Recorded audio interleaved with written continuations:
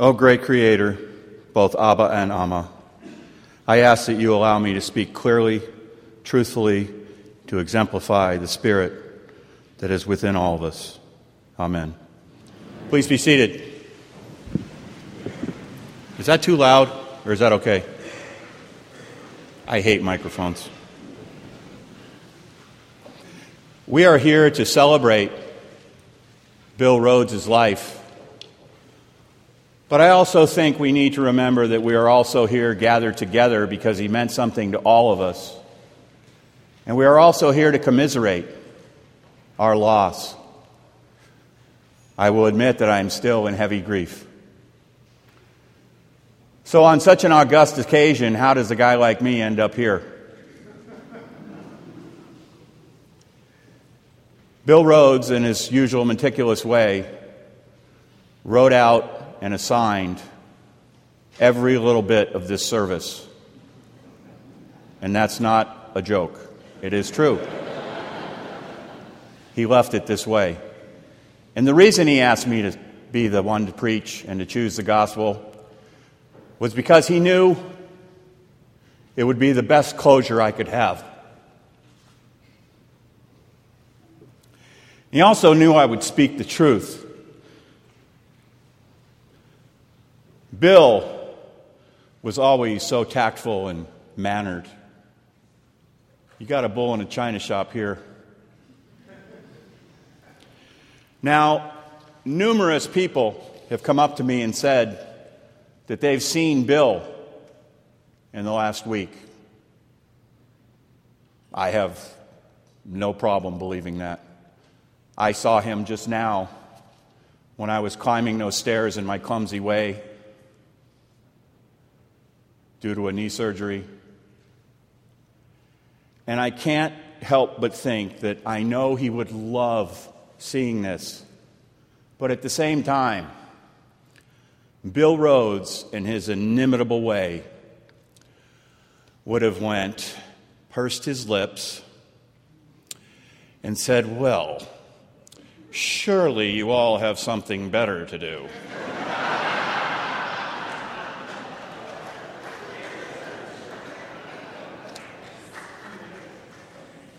So how did I come to know Bill Rhodes? Unfortunately, I don't have time to share the main story of how Bill ended up in rehab for alcoholism, and he wasn't shy about that, so I'm not revealing anything. All I do is call it the priest, the homeless man, and the bishop's visit. Someday, if you want, I will tell you the story, but I cannot do it justice as Bill did. But anyway, Bill ended up in rehab, and when he got out, he got sent to a halfway house in San Francisco. In the Midwest, my brother Jim and I, our oldest brother Bobby, came out of rehab, was moving to San Francisco, and he ended up in the same rehab house, and God's way of saying anonymous is coincidence. They ended up as roommates. This was in the late 80s. I met Bill in either 88 or 89 for the first time. I was still out using drugs and drinking. I had left the church at 16. I had no belief in myself or any other spirituality. And I used to go up 2 or 3 times a year and visit, and I would always stay in the rectory. Bobby and Bill became the fastest of best friends. And when Bobby lived there, unfortunately later in his life, he would go back out, and it would kill him. But when Bobby lived at the rectory with Bill, and Bobby was helping in the church, and they were going to AA meetings together, and they were living together, celibacy, it was the most happy and productive I have ever seen my oldest brother. That's the kind of power Bill had with people. So I used to go up and visit, and I'd always get to stay there too, and I would go with Bobby and Bill sometimes when they'd go around to the various hospices. And I think through some sort of osmosis, I began to look outside of my narcissistic, self-righteous self and began to wonder what this all was about.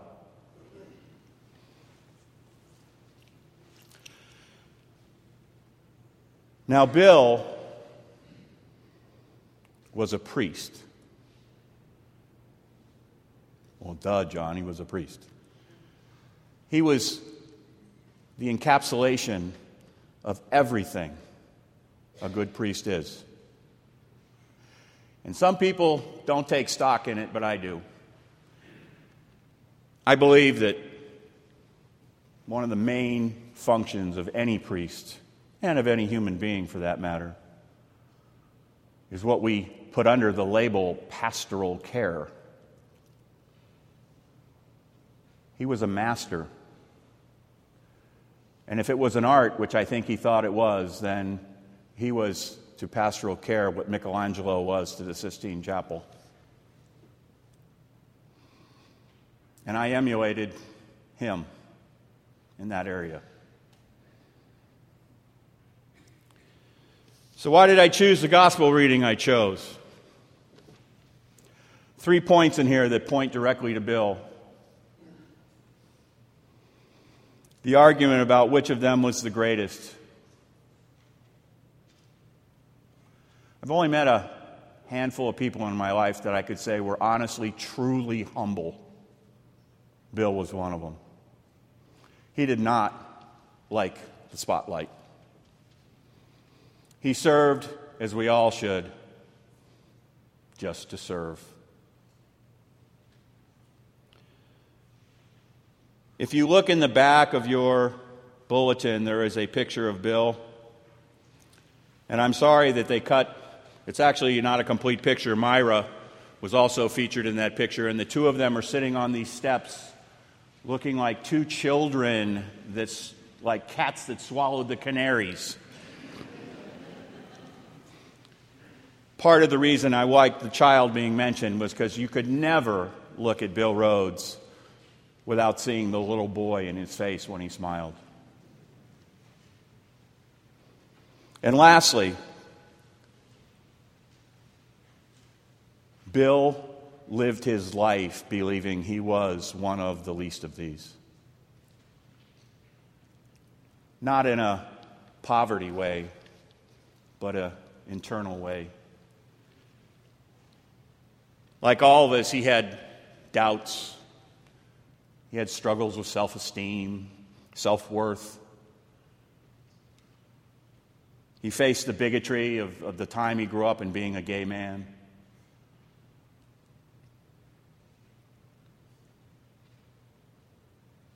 Julie and I were talking the other day and reminiscing, and she hit upon the perfect word for Bill, and I think it's one of the ones that describes him the best.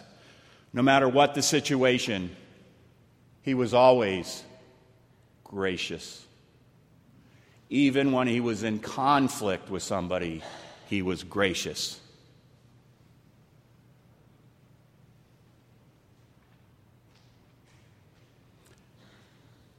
Bill's internal struggles, his demons that many of us that are in recovery have fought and have tamed down but maybe not gotten rid of totally. But he was so committed to his recovery program, to his AA family, and no surprise that not only did he go and get nourished there, but he reached out and helped so many there in another venue similar to the church.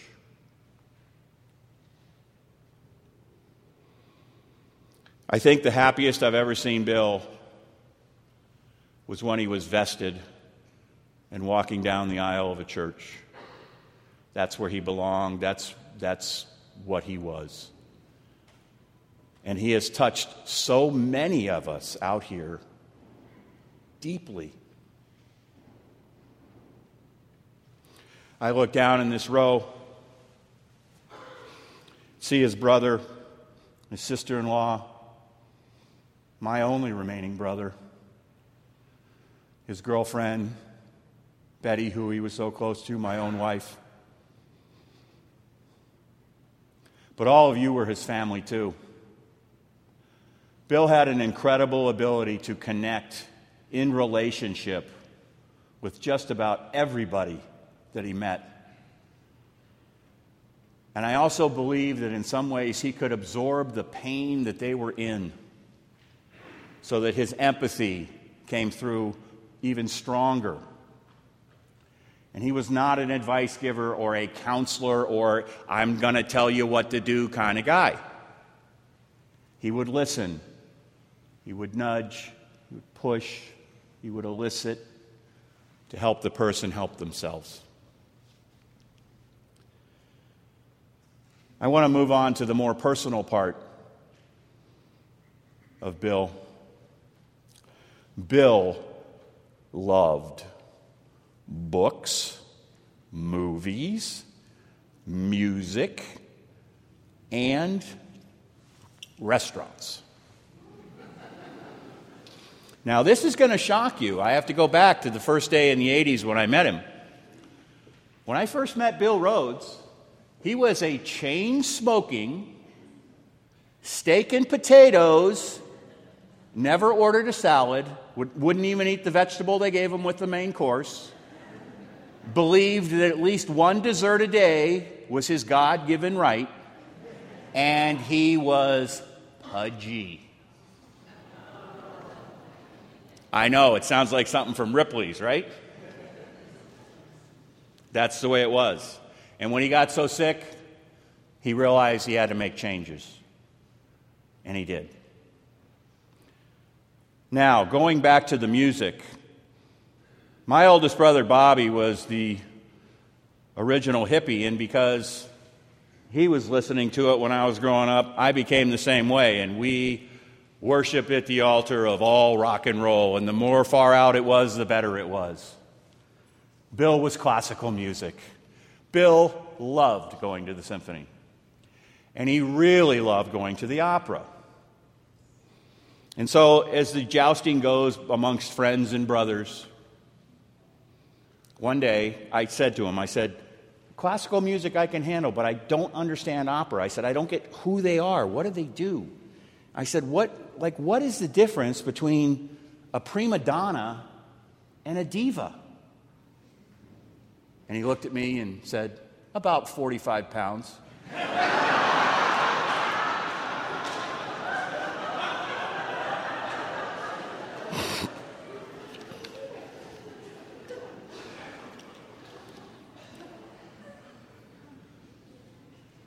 When he was very, very ill with the leukemia, and the doctors had told him basically,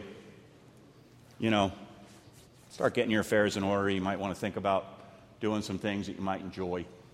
So, as we all know, Bill was conservative. Bill goes out, gets this fancy schmancy new apartment, but the funny part was he went out and he bought a Mercedes convertible. And he had a tweed hat and calfskin driving gloves. And he took a trip to the Holy Land, I think, too. But he had all this. And then I think it was 9 months later he goes in and they said, we don't see any traces of the leukemia. We think it's in remission. And as usual, when I called Bill to congratulate him when I heard the news, he said to me, well, that information would have been nice to have had a little earlier.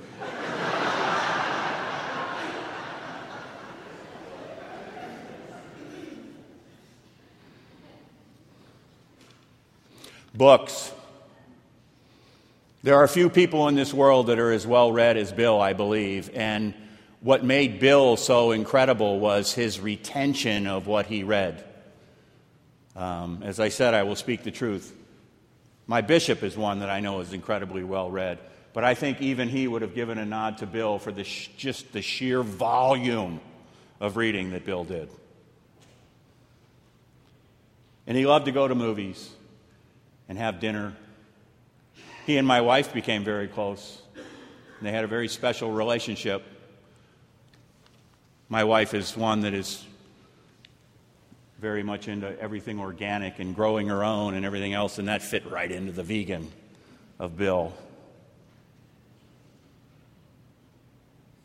There is no way I can capture everything about him, and right now may be the only time I envy the evangelicals because they can go on for 45 minutes. Unlike us, we keep them to 10 to 15.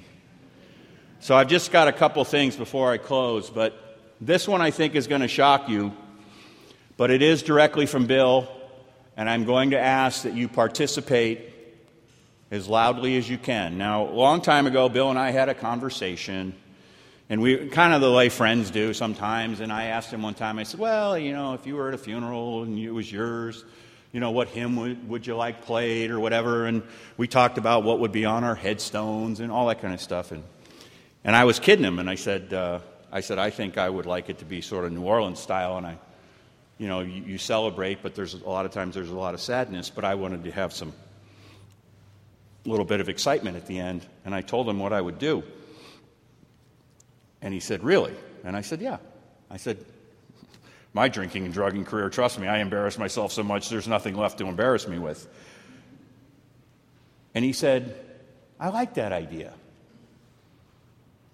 So this is Bill's idea. And I think the reason he liked it is so un-Bill. So get ready. To honor our fallen brother and friend, who we know through our faith, through our God, through Christ, through the Holy Spirit, where he is.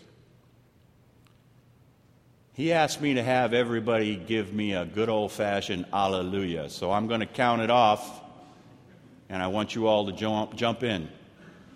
1, 2, 3. Hallelujah! One more. Let them hear you. 1, 2, 3. Hallelujah! And can I get an amen? Amen. Thank you. In closing, my friend and brother Gil Stafford, and I'll probably mess this up, but he has a saying that I really relate to, and Thomas Merton has something very similar, but Gil is very fond of using this. As Christ increases, I decrease. Thomas Merton said, I want to disappear into God. I think Bill has done exactly that. And he knew, well, that somehow, some way I would work some sort of rock and roll person into this. So I will close with a word from my prophet, neighbor, and friend from New Jersey, Bruce Springsteen, and a song called Into the Fire. May your strength give us strength. May your faith give us faith. May your hope give us hope. May your love bring us love. I love Bill Rhodes. And I will love him and miss him till the end of my days. And I know you out there feel the same.